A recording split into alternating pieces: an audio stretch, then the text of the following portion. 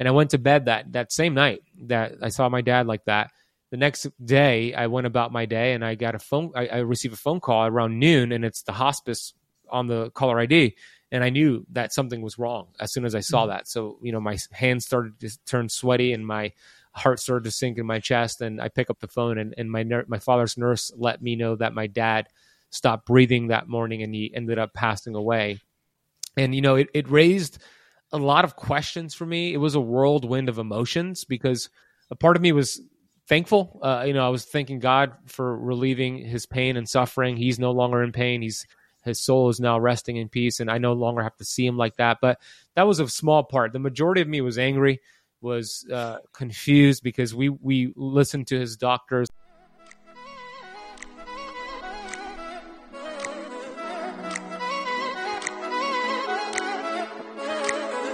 Hello and welcome to the Health Detective Podcast by Functional Diagnostic Nutrition. We bring you interviews from people who have conquered the trickiest of health challenges using the functional diagnostic nutrition philosophy and similar healing modalities. You're going to hear from experts who have been through the ringer with their health issues and yet managed to come out on the other side. If you're interested in natural healing and or functional medicine, congrats, you are in the right place. You can always visit us at functionaldiagnosticnutrition.com, but for now, here is today's episode. What is going on, my friends, and welcome back to another episode of the Health Detective Podcast by Functional Diagnostic Nutrition. My name is Evan Transu, aka Detective Ev, and I will be your host for today's show. We have with us someone very, very special. His name is Ben Azadi. He is becoming an extremely well-known name in the space, and we are fortunate enough to be able to say that he is a graduate of FDN and still, stays relatively active in our community. He always comes over to us at the conferences, and we always try to sit in his presentations and make sure that, people are there to support. Not that he needs us by any means, because he'll pack out the damn room with a few hundred people. But, we're there. We're clapping and stuff, and we're helping whatever we can. Ben is an individual who I relate to a lot in one particular sense. Well, I guess two. One is that the mental health side for us of our health issues was very similar. But the other side is that personal development is something that both of us directly contribute to being the main thing that got us out of our darkness, if you will. Personal development was the main thing that got us out of this. I just did a whole podcast recently where I titled it Get Serious About Your Life in Biz, and it was all about the personal development side, so I hope you guys enjoyed that one. This is a little different. It's not quite as serious. It's not quite as in your face. It's very conversational, and of course you get to hear a different perspective from Ben. But I also wanted to do this because it validates what I was saying. It's not just me saying this, and I listed a bunch of examples of other people who you might have trusted those examples, but you don't get to hear from those people. This is yet another person out there crushing it in the health space, really making a name for himself, becoming a leader, man. People follow this guy. People love this guy. And he contributes this to daily personal development. That's what got him going. That's what also led to his health getting better.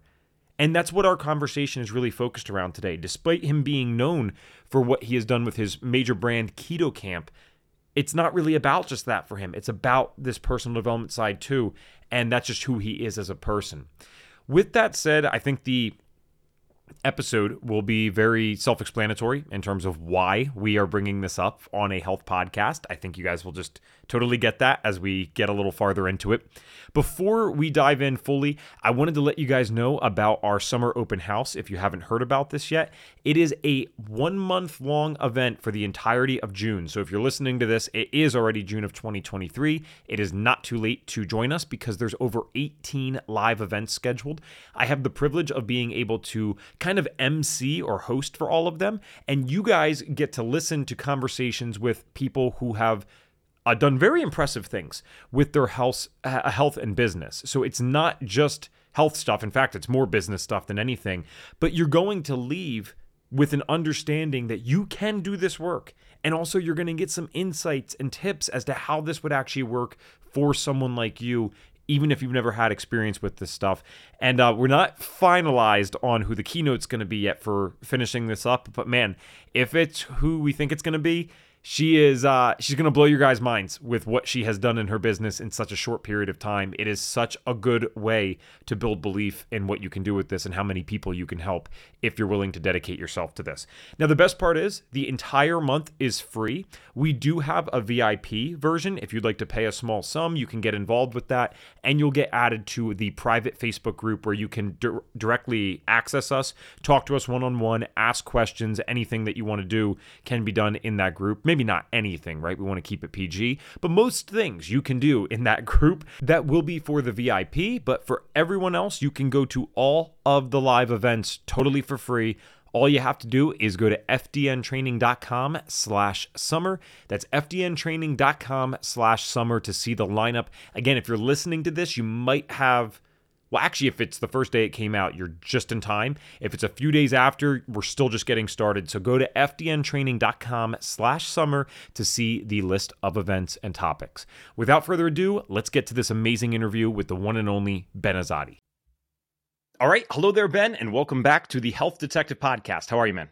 Evan, I am excited to chat with you, man. I enjoy our conversations. Always. Thank you for having me back. Yeah, no, it's fun.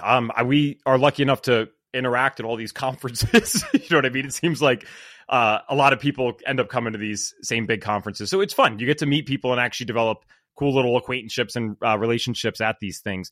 Now, one thing for those that are listening now at episode, I shouldn't say it because I don't know what it's going to be. It's going to be in the 240s. Ben came on all the way back at episode 16, I think. And, Reed got him connected with me and he was nice enough to come on. And then I realized, okay, like this guy has a huge podcast. He was more a charity event that he came on and did our podcast for us, but you'll never know. He's just a nice guy. So I wanted to bring Ben back on because thankfully now we have a lot more exposure with the podcast and people get to meet really interesting, cool health folks. So I think what's worth pursuing today is doing a brief of your health story first. And if you guys want to hear the full entire thing, I mean, you can go back to episode 16. I'll put it in the show notes.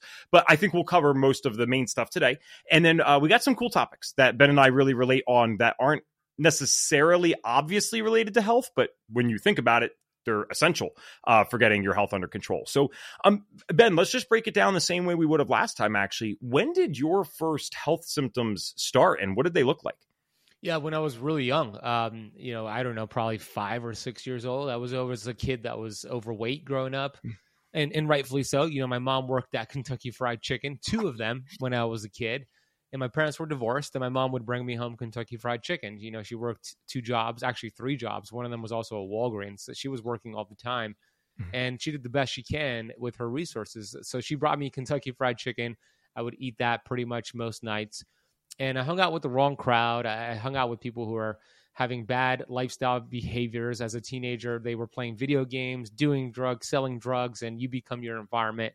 I became mine, and I was very much unhealthy, and I fell into the same bad behaviors. And I had a lot of addictions growing up. We have a lot of in common with our health challenges and struggles, Evan. And I lacked self-confidence. I lacked this self-esteem, and I was really one of those kids that was bullied and picked on growing up. I was ashamed to take off my T-shirt. I would wear T-shirts to the beach and to inside of swimming pools just because I was kind of ashamed of my body. And this transferred to my adulthood when I was 23, 24 years old back in 2008. I was 250 pounds and I was lost in life. I was depressed. I was suicidal. I was working at a 9-to-5 job that was very uninspiring. Never studied health and nutrition at all. I was just obsessed with like video games, and I had addictions to sugar and food addiction and really bad friends in my life that were bad influences. And this was a pivotal moment for me because I was rock bottom. And, when we look back at rock bottom, at least when I do, I look at that rock bottom space and I'm thankful for it. I'm like, oh my gosh, thank God that happened for me. But when it was happening at that time, I thought it was happening to me. And I didn't know how to get out of that. And I thought the easy solution was, okay, just end your life. You're crying every day. You're hurting every day. You're in pain. You have no goals. You're unhealthy. You're unhappy. You're broke. You're broken.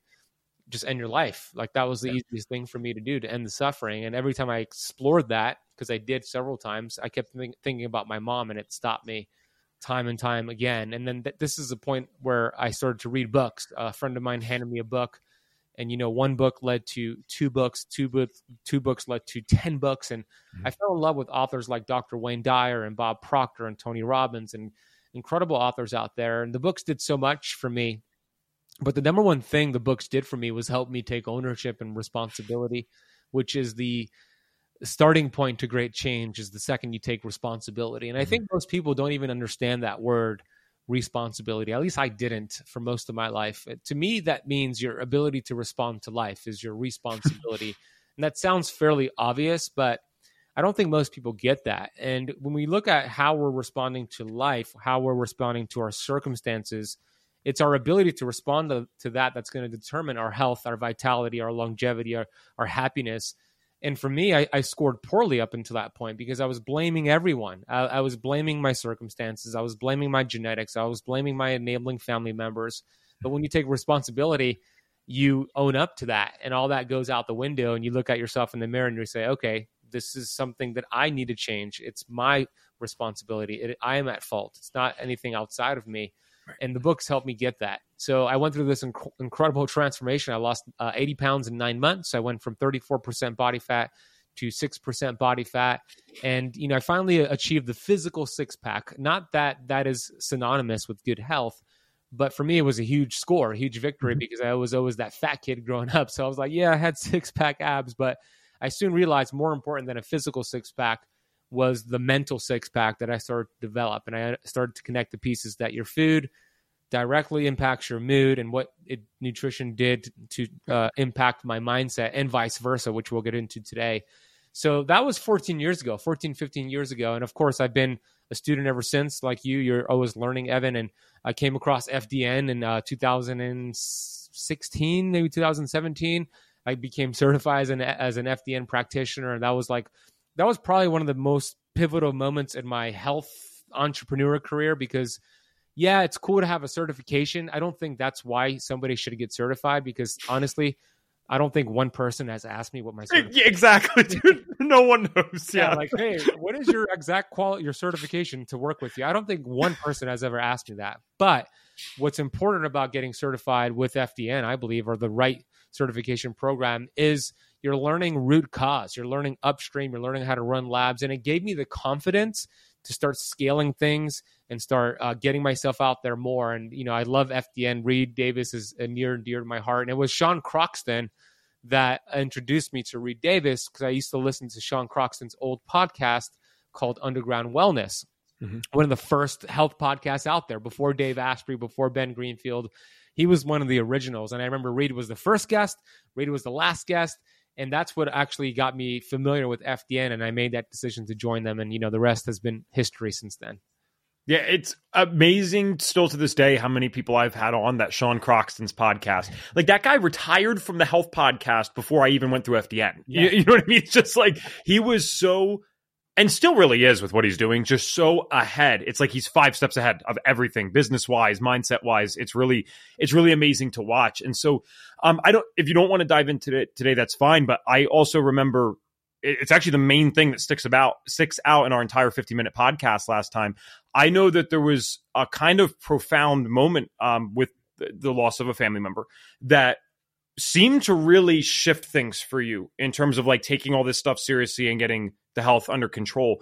And if we don't want to go there today, I can edit this out. But if we do, I feel like it's always an important part of your story, if that's okay. No, for sure. It is a very important part. So you're referring to my dad. My dad had my parents immigrated to the United States from Iran in the 70s, and I was born in Miami in 1984.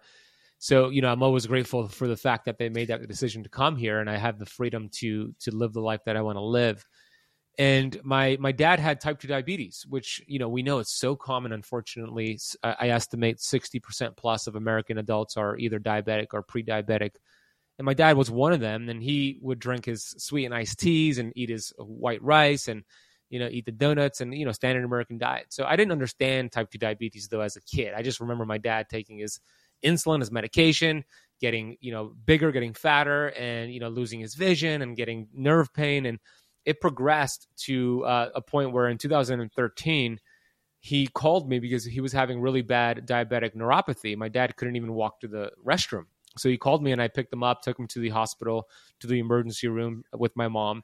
And my dad knew that because the conversation with his doctors was really recent, where if the diabetes was going to get worse, amputation was in his near future, which is very common. As you know, Evan, if the neuropathy gets really bad, an infection could occur in the foot, could spread to the rest of the body and kill you. So in order to prevent that infection from spreading, they'll cut off the limbs. It's so common. Thousands, tens of thousands of these amputations happen every single year, primarily because of type 2 diabetics. So my dad was in the hospital in the emergency room, and he had the stress of thinking, oh my gosh, like, am I going to get my feet amputated? And the stress caused a massive stroke. My dad suffered a massive stroke in the hospital, which left him paralyzed from the entire right side of his body, and he lost the ability to speak. And that was kind of the beginning of the end for my dad's life. You know, they transferred him to hospice care, and I visited him every single week, and every week he looked worse and worse and worse. And I remember 9 months into it, walking into the room, and he was just in the worst shape I had seen him in. He was throwing up on himself and convulsing. And, you know, of course I was consoling him and telling him how much I loved him. And I was, you know, giving him a kiss on the forehead. And I remember leaving that night and going home and praying. And I would say the same prayer that I said every night, which was, God, please end my father's suffering. You know, he suffered enough. And I said that prayer every night. But that night, this particular night that I said it, there was a different energy or a different feeling to that prayer. I felt like I was actually being heard. And I went to bed that same night that I saw my dad like that. The next day, I went about my day, and I got I received a phone call around noon, and it's the hospice on the caller ID. And I knew that something was wrong as soon as I saw that. So, you know, my hands started to turn sweaty, and my heart started to sink in my chest. And I pick up the phone, and my father's nurse let me know that my dad stopped breathing that morning, and he ended up passing away. And, you know, it raised a lot of questions for me. It was a whirlwind of emotions, because a part of me was thankful. You know, I was thanking God for relieving his pain and suffering. He's no longer in pain. His soul is now resting in peace, and I no longer have to see him like that. But that was a small part. The majority of me was angry, was confused, because we listened to his doctors. Like and funny, Evan, because, and I use the word funny, but it's actually sad, because a few months ago, I was at Publix supermarket, and this is relevant to the same story. I was at Publix supermarket, which is a supermarket in Florida, with Dr. Pampa, who's my mentor as well. And I realized that it was the same Publix that we were at, the same exact one that I would take my father to every Tuesday to buy the list of groceries that his doctor had recommended, which was Gatorade Zero, Nature Valley bars, Fiber One bars, and all these toxic Crystal Light powdered drinks. And, you know, back then I didn't know any better. It's like, yeah, the doctors know. I got to listen to them. That's what we're telling my dad to consume. And I did the best to the ability of my awareness. But it's obvious now, like, they were telling my dad to eat toxic foods that were actually making his diabetes worse. And they never had the conversation that, let's try to reverse this. Let's work on reversing this. It was always about managing it. It was always about, we need to change his medication. So, of course, that really turned a hobby to a passion, meaning health. And I wanted to find out, like, why did this happen to my dad? Why is it happening to the world? And of course, now what we have discovered and what we have learned in FDN and what I teach is also what have saved my dad's life, right? But I also get that, you know, sometimes you got to go through that. Sometimes you got to go through that mountain, if you will, so you could show others that this mountain can be moved. So, you know, that's a big part of my why, to honor my dad. And it's really cool, because now I've helped dozens of my Keto Kamp Academy students come into the program with type 2 diabetes and get themselves off and get themselves reversing it, which can be easily done, by the way. You know, type 2 diabetes can be easily reversed no matter what, you know, your doctor or the American Diabetes Association is telling you. I love it, man. And I thank you for sharing that story. It's not, I didn't want to bring it up to relive some traumatic thing, but the point is, we're about to jump into a different type of topic, right? With the personal development side. And we know that, but the audience doesn't. Mm-hmm. The thing that I'm getting at is, when you hear the story at first, so, okay, bullied as a kid, suicidal, parents are first generation immigrants, parents are divorced, one loses their life prematurely, and you're still young now. So it was definitely young back then. And yet, when you look at you or talk to you, you would never know any of this stuff because you haven't allowed yourself to become a victim to these things, right? You've taken the responsibility that you've talked about, personal responsibility, and made a life already better than most people will ever experience, even though they could. And who knows what another 5, 10, 15 years will look like for Ben Azadi, right? And so it kind of sets the stage perfectly for people because, Ben, you actually would like this episode. I did an episode about a week ago where it wasn't about health. It's literally called like Evrant, about getting serious about your life and business, because we have these wonderful practitioners that come through the program. They got 10 different certifications and then they add on FDN and they barely ever had one client. You know what I mean? They have these limiting beliefs. They have limiting beliefs around the business or the sales, or I can't charge that amount for this. And I realized that the solution to a lot of this is the personal development side. And I think it'll make sense towards the end why this all connects, if it doesn't already, as we go along here. But I think this is what I want to transition to. First thing that you already mentioned is personal responsibility. Now, when we give examples of personal responsibility or the things that you listed off, people sometimes get it in their heads. They say, wait, that's not my fault. Ben didn't say fault. So can I ask you to get this started? What is the difference between something being someone's fault and something being someone's responsibility? Yeah, good question to distinguish that. You know, a lot of things aren't our fault, but everything is our responsibility. That is the truth, unfortunately, or fortunately, the way whatever way you look at it. So, for example, my dad chose to consume those foods, and my dad suffered. We all suffered. We saw him suffer, because when somebody gets sick, it's not just the person who's sick who suffers; it's everybody who knows them who suffers. So, is it my fault that my dad consumed that? I don't think so. Is it my responsibility? Yeah, I believe it is. I could have taught him the things that I know now, and I would have made a difference. But am I stuck in that mindset of like, oh my gosh, I failed my dad? I'm such no, it was short lived. Now I use that responsibility for the people that come into my lives that I can serve and I can help. So there's a difference between reacting to something and responding. And I think that's the difference there with somebody who takes responsibility. Somebody who's taking full ownership and responsibility takes a second to become aware of what's happening, to pause, and they choose to respond, versus the person who's a victim mindset that everything's happening to them. They just react. So that's the difference right there. When life hands you a stimulus, it's not the stimulus that's good or bad. It's how you perceive it. And it's a choice. Faith and fear both demand for you to believe in something you cannot see. You choose. Like, do you want to choose the fear? Do you want to live in that mindset, or do you want to choose the faith? You can't see either one, but you get to choose where you put your energy into. And a universal law states whatever you put your energy into expands. So, that's your decision and your choice. But we live in a society that has taught us to be the victim, and it's getting worse by year. And Neville Goddard said, we are only limited by weakness of attention and poverty of imagination. So weakness of attention is all of the distractions out there on social media, mainstream news, billboards, TV, friends. And then a poverty of imagination is our thoughts that we have every single day. So if we could master those two things, get focused and change our thoughts, we're going to master our lives. Because you talked about in the beginning about, you don't know if people really understand the personal responsibility thing. I hope I do.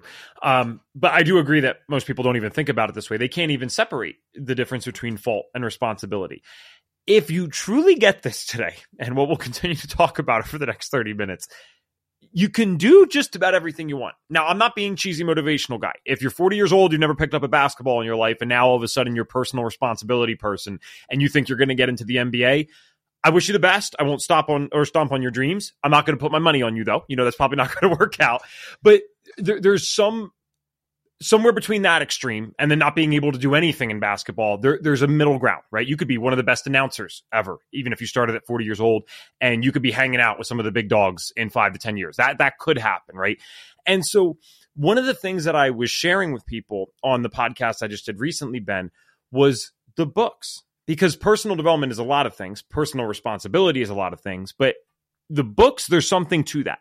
Because you actually just said how one of the first concepts that you got was the responsibility side. That was the same thing for me. I read the Compound Effect first by Darren Hardy. Yeah. Yeah, okay. And I'm 18 years old. I'm on probation still. I was just in juvie 6 months ago, spent my 18th birthday on house arrest, drugs, all this stuff's terrible. And this guy that I trust, still one of my best friends to this day, his name's Ben actually, gave me the book, The Compound Effect. And so I read this, and I can't tell you everything that I read in it, but one of the things had to do with like choices, and there's habit. It's like personal development 101. So if you haven't read it, definitely just read it. It's a good reminder. I still review it every now and then. But one of the aspects was personal responsibility and the difference between fault and that. And I said, oh, okay, maybe it's not my fault that I had mental health issues my entire life. I didn't ask for that, right? I didn't ask for the genetics that would allow that, even, given what I'm doing in my environment, I didn't ask for that. But if I don't stop and say, Ev, what can I do in this situation? I don't mean to be dramatic, but it literally would have only been a matter of time before I'm either in the hospital or I'm going to jail, because I would have continued on that same path and that victim mentality. But what happens with the personal responsibility side and reading these books and consuming this type of content and thinking this way is it's empowering. And there's a whole societal narrative now that wants to make everyone a victim. Everything is someone else's fault and you can't do anything. The reason that's happening is because it's disempowering. The second that you take personal responsibility for things that aren't your fault, bam, you become powerful beyond measure. So yeah, no, not my fault that I had mental health issues. I might even be able to make a case it's not my fault that I got kicked out of school. And that's not to justify it, but I might be able to make that case. But if I don't say, what role did I play in this? And what role can I play in stopping it in the future? Now you're really putting yourself at risk for some bad things happening. And when you do analyze it in that way, you see, okay, well, yeah, it wasn't my fault that I had the mental health issues, but I probably don't need to be smoking weed every single day on top of it. I think I have a choice in that one. You know what I mean? Probably don't need to be abusing benzodiazepines. I think I have a choice in that one, right? And so it starts with the major stuff. And then you realize, oh, it's the way I interact with my parents. It's the way I interact with my friends. It's the stuff I'm consuming or not consuming on a daily basis, right? So when you were first getting introduced to this personal responsibility thing, how did it affect the other areas of your life and not just health? Well, you nailed it with what you just shared. I love that. It's so true.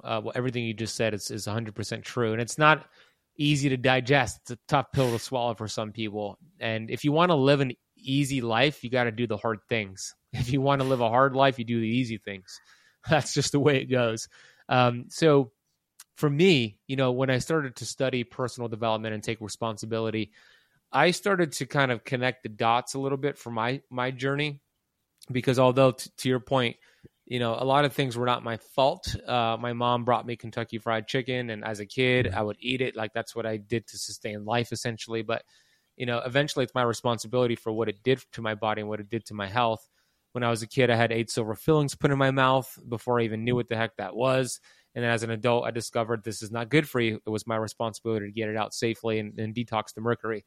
So I started to understand this reading these books and making these small little tweaks. That's essentially what the compound effect is all about. Small tweaks lead to giant peaks. And it's funny that was the first book you read, because the first book I read wasn't the compound effect, but it was a similar book called The Slight Edge by Jeff Olson, which is the same premise. The small little behaviors you have every day compound over time to get you your results. Just a different book, but same overall premise. And then Darren Hardy's came out later, which is also a great book. But it started with my environment, because what I believe is this: your environment determines the thoughts that you think. The thoughts that you think determines the actions you take, and the actions you take determine your results in life. So we could talk all about changing your thoughts, and I'm really a believer of that. Dr. Wayne Dyer said, change your thoughts, change your life 100%. But it's going to be very difficult to change those thoughts and reprogram your subconscious mind unless you change your environment. Because if you have a whole bunch of, Evan, if you have a whole bunch of people who are still saying, oh, just try, this drug, or let's go party here, or let's do that. Like you could say, you could have all the willpower in the world, but it isn't until you disconnect from that environment or they change their ways that you're going to be able to change your thoughts and change your actions and change your life. So it's very hard to do, because these are people that we, probably love and grew up with. We're familiar with them. And when you change, you become a threat to people in your life who do not change. And they're going to say things to you, either in front of you or not in front of you. And it's not because they essentially want harm to you, but it's easier for you to go back to their level of frequency than it is for them to change their ways. So it starts with the environment. We got to do an audit, and we got to remove or limit the people in our lives that are sucking us down and draining us. And just to be clear, because someone might not understand this fully if maybe they're hearing this for the first time. You never know. And they really might be. If let's say you are genuinely stuck in a position. Let's say there's a 16-year-old listening right now that for whatever reason, they're in an environment with their family. This is not to discredit how much effort we should put into the thoughts, right? You can still, again, personal responsibility, do what you can. What Ben's trying to say, I believe, is that if you have the ability to switch the friend group, do that. If you have the ability to get out of the place that you live, do that, assuming that it's negative in that time period, right?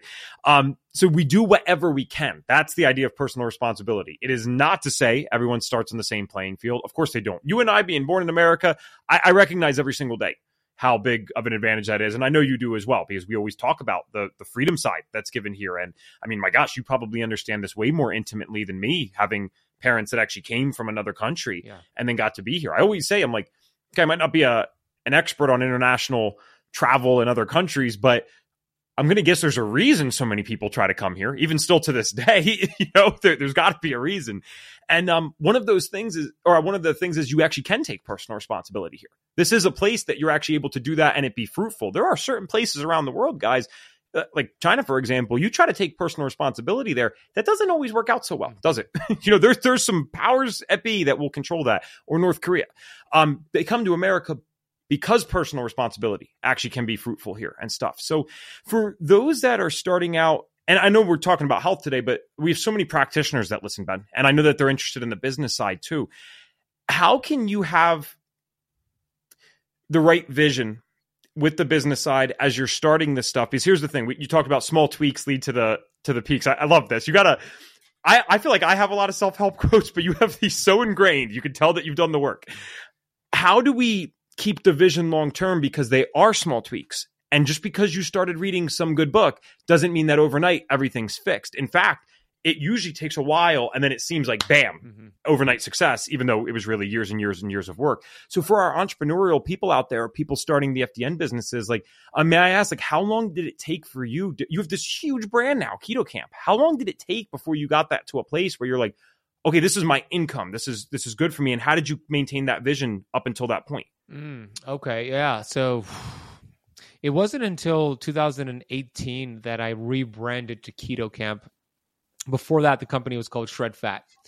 And when I niched down, I grew much faster. So I would say like a year after that would be where things started to roll in terms of like, now, I'm getting members on my online programs and I'm getting my YouTube channel growing, et cetera. So I was really clear on I was focused on that niche, the keto niche. So I do recommend having a niche. It doesn't mean you're always in that niche. Like, I love keto, but it's not the only thing I teach, right? And I teach it very different than other people. But it's a way to get people into your world, and then you could actually let them know, hey, keto is just one tool. There are many tools in the shed. We need to do this, and then keto is a part of that as well. But to your question and to your point, a lot of people have their goals and they are expecting like to be overnight success. There's no such thing as an overnight success. It's really the hours and the discipline and the time behind closed doors where nobody's watching that's going to make you successful. And then you see, oh, that person's an overnight success. Meanwhile, they put in like 20,000 hours into their craft, right? Mm-hmm. So for me, I've been probably studying every day, 3 hours every day on average for the last 14 years. And I still feel like I'm getting started. I feel like I'm just scratching the surface. But I'm so inspired and I'm so consistent and I'm so frequent because I know what my goals are. I know what my objectives are. Like, the overall goal with the Keto Kamp is to educate and inspire 1 billion people. I remember, Evan, when I came up with that goal, and that goal like was something that was just that came to me, and it was something that inspired me. I used to share that goal with people when I used to do lectures in like front of like 5 people and 3 people, and people would laugh at me. I had people raise their hand and say, do you mean 1 million? No, I would say 1 billion people is the goal. And they would say, that's impossible. Like, they would ridicule me in front of other people, like during my talks. And I remember like it's stinging, right? But I was so convicted in the mission and what I have and who I could serve, that those comments didn't last a long time. My conviction was stronger than that person's conviction, because I knew that their comments was saying more about them than it was about me. They believe they can never achieve that. I know I can. Yep. So I say all that because it's important to have a big goal, but you reverse engineer it. And Earl Nightingale said, and this is my favorite definition of success. He said, success is the progressive realization of a worthy ideal. Mm-hmm. So that means an ideal is this goal that you haven't fallen in love with. That's your ideal. So for me, it's to educate 1 billion people. But it could feel overwhelming if like you're all the way here and your goal is over here. But you just progressively close the gap between where you are and where that goal is, and you're successful. As long as that gap is continuously closing, you're a successful person. And that goal could be being the best mom for your children in the world, being the best podcaster, whatever that goal is. That's your personal goal. Nobody else has that vision. As long as you're closing the gap. And when life throws, what Mike Tyson said, everybody has a plan until they get punched in the face. When life punches you in the face, you understand it's all part of it's all in the way. It's just, you're just going to pivot. You're not going to stop because you're so clear on the objective, and you know that it's always up and down. It's up and down. It's not a straight line. And you're just going to keep pushing forward. At least that's what I do. So I'm not close to my goal, but that gap has closed tremendously in the last few years. Yeah, and I'll put the audio, The Strangest Secret, in the show notes for people. I'll actually make a note to myself. That's a great audio, huh? Yeah, and he talks about his definition of success in there, and there's a lot more goodies in that. It'd be a good follow-up listen to this podcast, especially just from a general personal development side. It's a very powerful thing. Yeah. And when we talk about a worthy ideal, worthy can be defined in many different ways. It could just be something that's good for other people. It could be something that motivates us, right? But the bottom line is, I think the thing about your goal that you have, the vision that you have right now, and what has kept you on track then, even when people were laughing, is that's actually something you're passionate about. Like, you really get this. This comes from a deep-rooted thing, not only a personal one, but, well, not that your dad wouldn't be personal, but I mean, like, you've experienced it literally, but you've seen other people experience it that are very close to you. And so that pushes you. And I think that's one of the key things here is, again, just because you read the books and change the environment, things will happen faster than you think they can. I've learned that. But it's not overnight either. Like, there's going to be changes that need to be made. It gets messy. It's kind of I've found it to be a journey of 2 steps forward, 1 step back. I still find that to be true to this day. Yeah.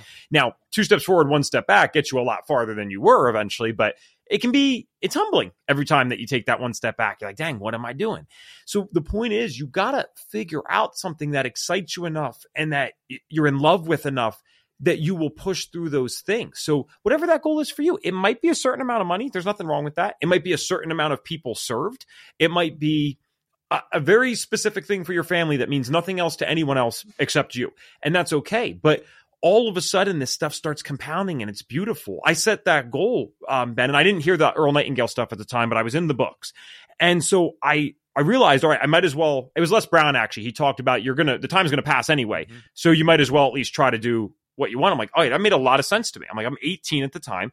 Yeah, the time is going to pass anyway. I want to become a public speaker. I don't know how the hell that's going to happen, but because I can't even speak to someone one-on-one without blushing right now, but the time is going to pass anyway, so I might as well try. And for the first 5 years of attempting that, I never got paid once to speak. A lot of that was working on myself.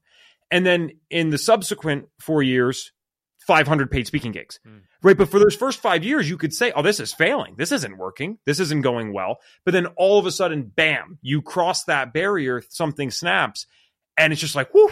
And again, to the outside world, it looks like it's an overnight thing.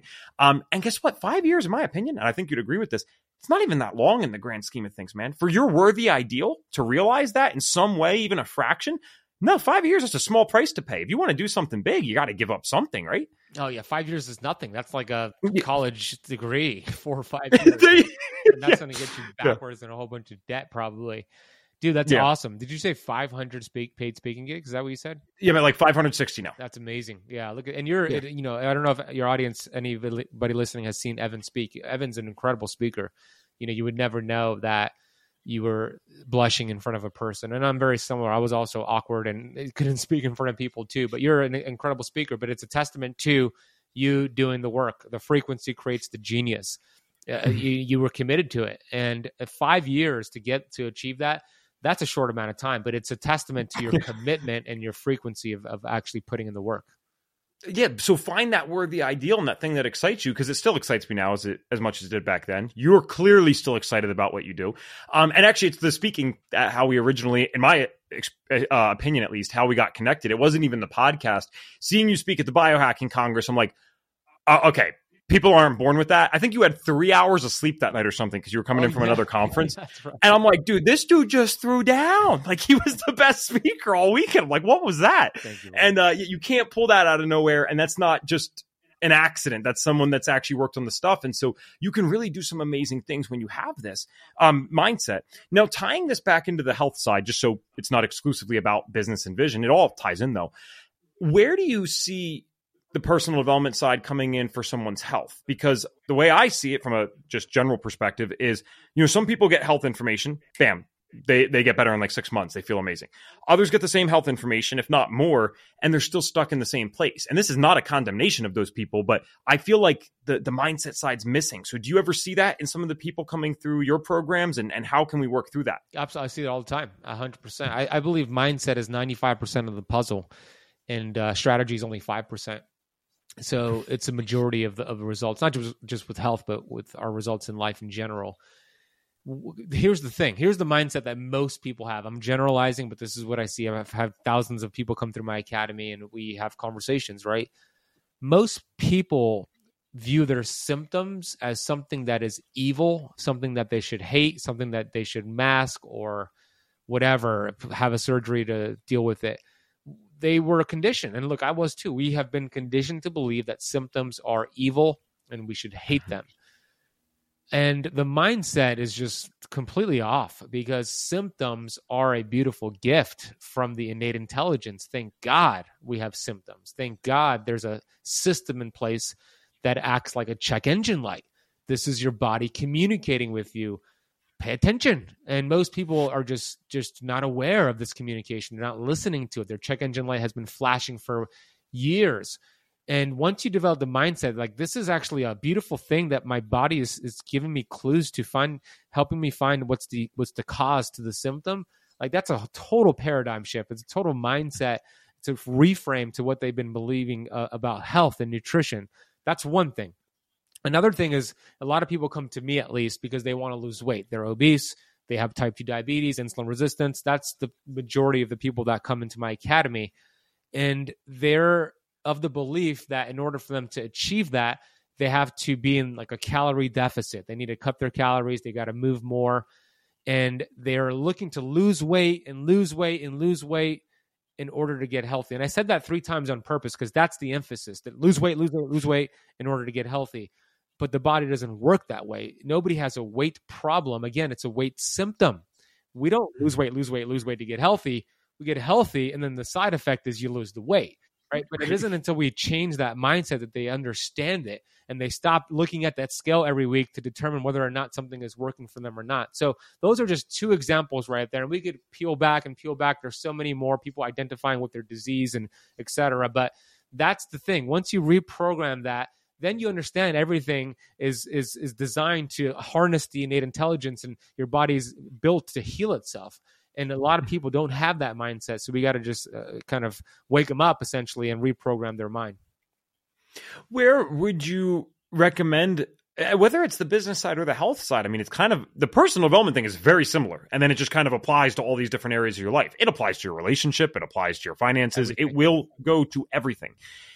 Where would you recommend people start? I don't know if you have a book recommendation, audios, or whatever it might be, or maybe it's just an action.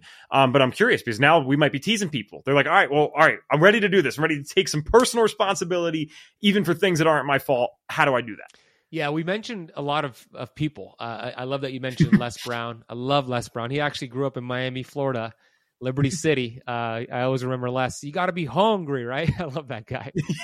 I was hungry. Yeah, you were hungry. I listen to him all the time. I still listen to him to this day. There's a lot of great people out there, Les Brown, Tony Robbins, etc. But let me give the audience, I think, a good resource to start, and then it could get you to other people.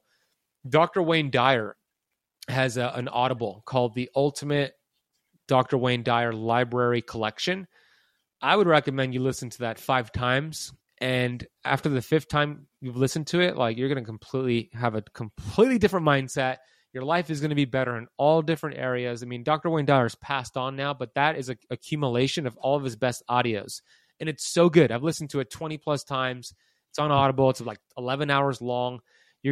One of the things that I learned from Wayne Dyer when I was being the victim of my circumstances is that Wayne Dyer said a couple things. Number one, he said, if other people are the cause of your problems, you would have to hire a psychiatrist for the rest of the world in order for you to get better. Damn, that is true, because that's not going to happen, right? And then he also said, what happens when you squeeze an orange? Well, it's obvious. What comes out is orange juice. Why is that? Because that's what's inside. What happens when life squeezes you? Whatever's inside, your thoughts, your feelings, your actions. So when life squeezes you, it's your personal responsibility that determines what comes out, because it's not going to just be a great day every day. That's the truth. There's a lot of crazy things happening. There's ups and downs. But what comes out of you when life squeezes you, what's inside of you. And I learned that from Dr. Wayne Dyer. So I would direct your audience to start with him. Wow. Yeah, you've definitely consumed more of him personally than I have, but I actually found him way later in the journey somehow. I'm not sure how, because he seems to be up there with all the greats. Like he's like aligned with them, but you get your favorites and then you get the people that you really love. Jim Rohn was always a huge one for me. I could listen to that guy for hours, but I love that thing about the orange. I hadn't heard that one. And then with what's coming out of you, I think that's really what I'm trying to say is you talked about how life is going to throw bad stuff at you. You know what I mean? Look, there's going to be circumstance at least, or like the Mike Tyson quote, right? There's going to be the punch. And yeah, this is not to imply that your life or my life, if someone's assuming that, is all sunshine and rainbows. But the difference is, I think, since we're not like an orange in the sense that we actually can change, but we are like an orange in the sense of, if you squeeze it, what's going to come out is going to come out. And so 10 years ago, Ev, anger, just the worst anger you've ever seen. It was just toxic, man. Toxic for me and toxic for everyone around me. Anger, blame, hate, and all this stuff. And now it's like, okay, I'm not saying I'm happy and thrilled if something terrible happens, but you almost get to a point with the personal development side where you can throw anything at myself, at Ben, or many of these other friends that I have. Like most of my friends actually live in Florida now. They're all pretty smart. They live in like the Fort Lauderdale area, actually. The ones that taught me about these books and all this stuff, they're all killing it. You could throw them anything, and it doesn't mean it was favorable, but they know how to switch this now. And okay, lost in the family. All right, I know how to use this, and I know how to get better with this and help other people with it. And I think that's actually kind of one of the biggest points is you can, if nothing else, through your pain, use it to help other people. And there's a quote that says the last stage of healing is using what happened to you to help others. Mm-hmm. And so when all else fails, it's like, that's what I go to. Because when there's certain things you just can't make sense of, and thankfully I haven't experienced too many of those in my life, but we've all had a few of them. When nothing else can make sense of it, using it to help other people is about the only thing that will make it worthwhile.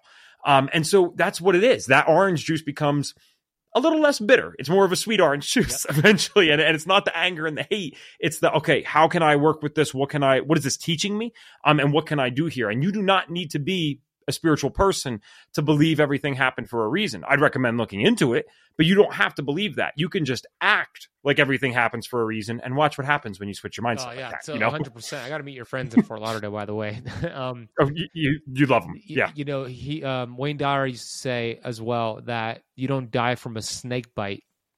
Nobody's ever died from a snake bite. You die from the venom that pours through your veins after you've been bitten. Life, when it bites you, you don't suffer from the bite. You suffer from dwelling on what happened to you, right? So we can make a decision to not let that poisonous venom go through our veins. And it's a decision. As tough as it is a decision.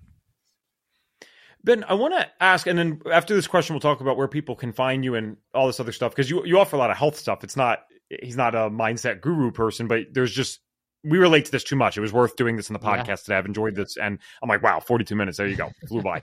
But what I want to ask is, what thing or area of your life did something really cool happen as a result of your personal development that you weren't initially expecting? So it could be finances, it could be relationship, it could be whatever. I'm just curious, because sometimes we said it connects to everything, and we start out with the personal development for a specific reason normally. Maybe it is finances for some. Maybe it is the health for others. And then all of a sudden, all these other great things happen. So I'm curious if there's one that sticks out for you.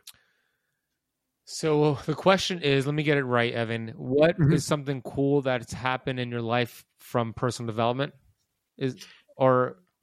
Yeah, unexpected. Because like, let's say you started this for the health side mostly, and then woo, this other complete different area that you weren't expecting something amazing to happen. That's kind of what I'm wondering. Yeah. Okay. Actually, something that I haven't shared before, and I can't give too many details because I haven't announced it yet. But It's okay. Something that I'm creating that is outside of the keto and health space that I think is going to be incredible. And I never expected to do this. It's just something that I've been practicing and weighing on my heart.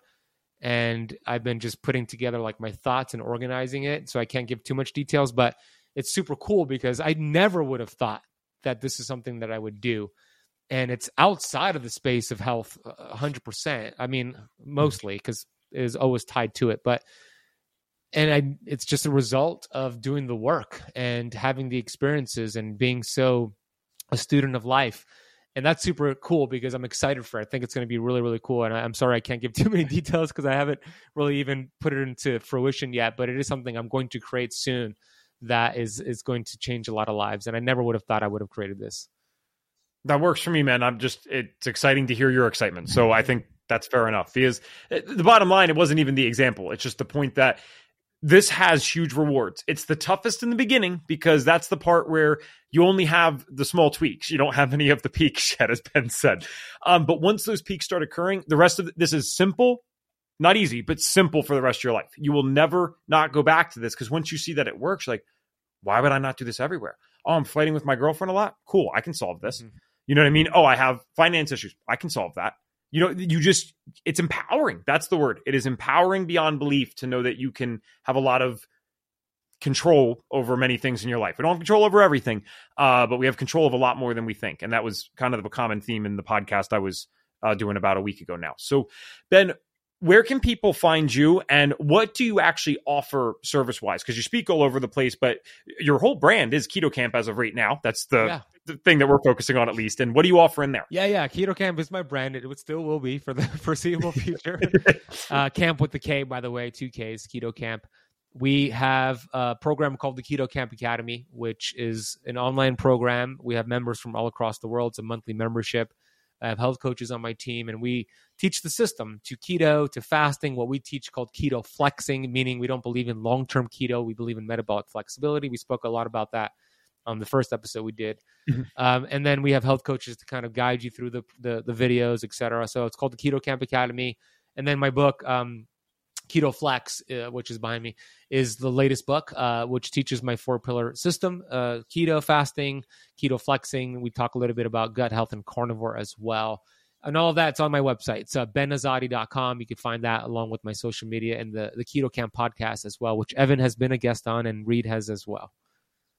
Yeah, Keto Kamp podcast is popping. I mean, I'd love for you guys to stay here, but man, there's some really cool people that come on there. And you got some great episodes. So definitely please check that out, guys. I'll have all the links in the notes. Normally, if someone comes on for a second time, I don't repeat the signature question, but I mean, man, if you're 200 episodes plus difference, I think it's only fair. So Ben, the signature question for you today will be this. If you could get every single person in this world to do one thing for their health. So that is, you could get them to start doing one thing, or you could say, hey, you're never doing that again. What is the one thing that Ben Azadi would get them to do? I love the question. And I knew what the answer was as soon as you started asking the question. I would get the world to believe. I would get the world to believe in their incredible God-given body that was built to be self-healing. And we've all heard of the placebo effect. I talked about this at KetoCon. The placebo effect, and I'm going to keep this short because I know we're wrapping up. You're good. Yeah. The placebo effect originated in the 1930s, World War II. And it was Dr. Henry Beecher who was working with soldiers in the war. And they would go into the medical tent with bullet wounds and arms blown off. It was an ugly scene. And he would give them morphine. And they ran out of morphine. So what happened is the nurse freaked out. And she essentially put saline solution, salt water, in the needles, gave it to Dr. Beecher. Dr. Beecher had the belief that he was giving the soldiers morphine. He transferred that belief to the soldiers, letting them know, I'm giving you morphine. You're going to feel fine in a matter of seconds. We'll stabilize you, take you to the hospital, save your life. But it was salt water and they survived. And Harvard studied what happened there. And that's where the placebo effect started, right? Belief. we are seeing the opposite. Doctors are creating the nocebo effect with individuals. Doctors are telling people they need a medication or a surgery, or even, God forbid, your condition is terminal. They're doing the complete opposite. So what I would tell the world is, the one message to the masses would be, believe, because whatever you believe is going to manifest, good or bad. Goes back to what I said in the beginning, faith versus fear. So I would encourage everybody to have that belief. And if you don't have the belief, because sometimes you don't, I get that, you could borrow the belief of Evan, you could borrow the belief of me, you could borrow the belief of somebody else until you develop that belief for yourself. Awesome. Ben, thank you so much for coming on again, man. Thank you, bro. I appreciate you, Evan.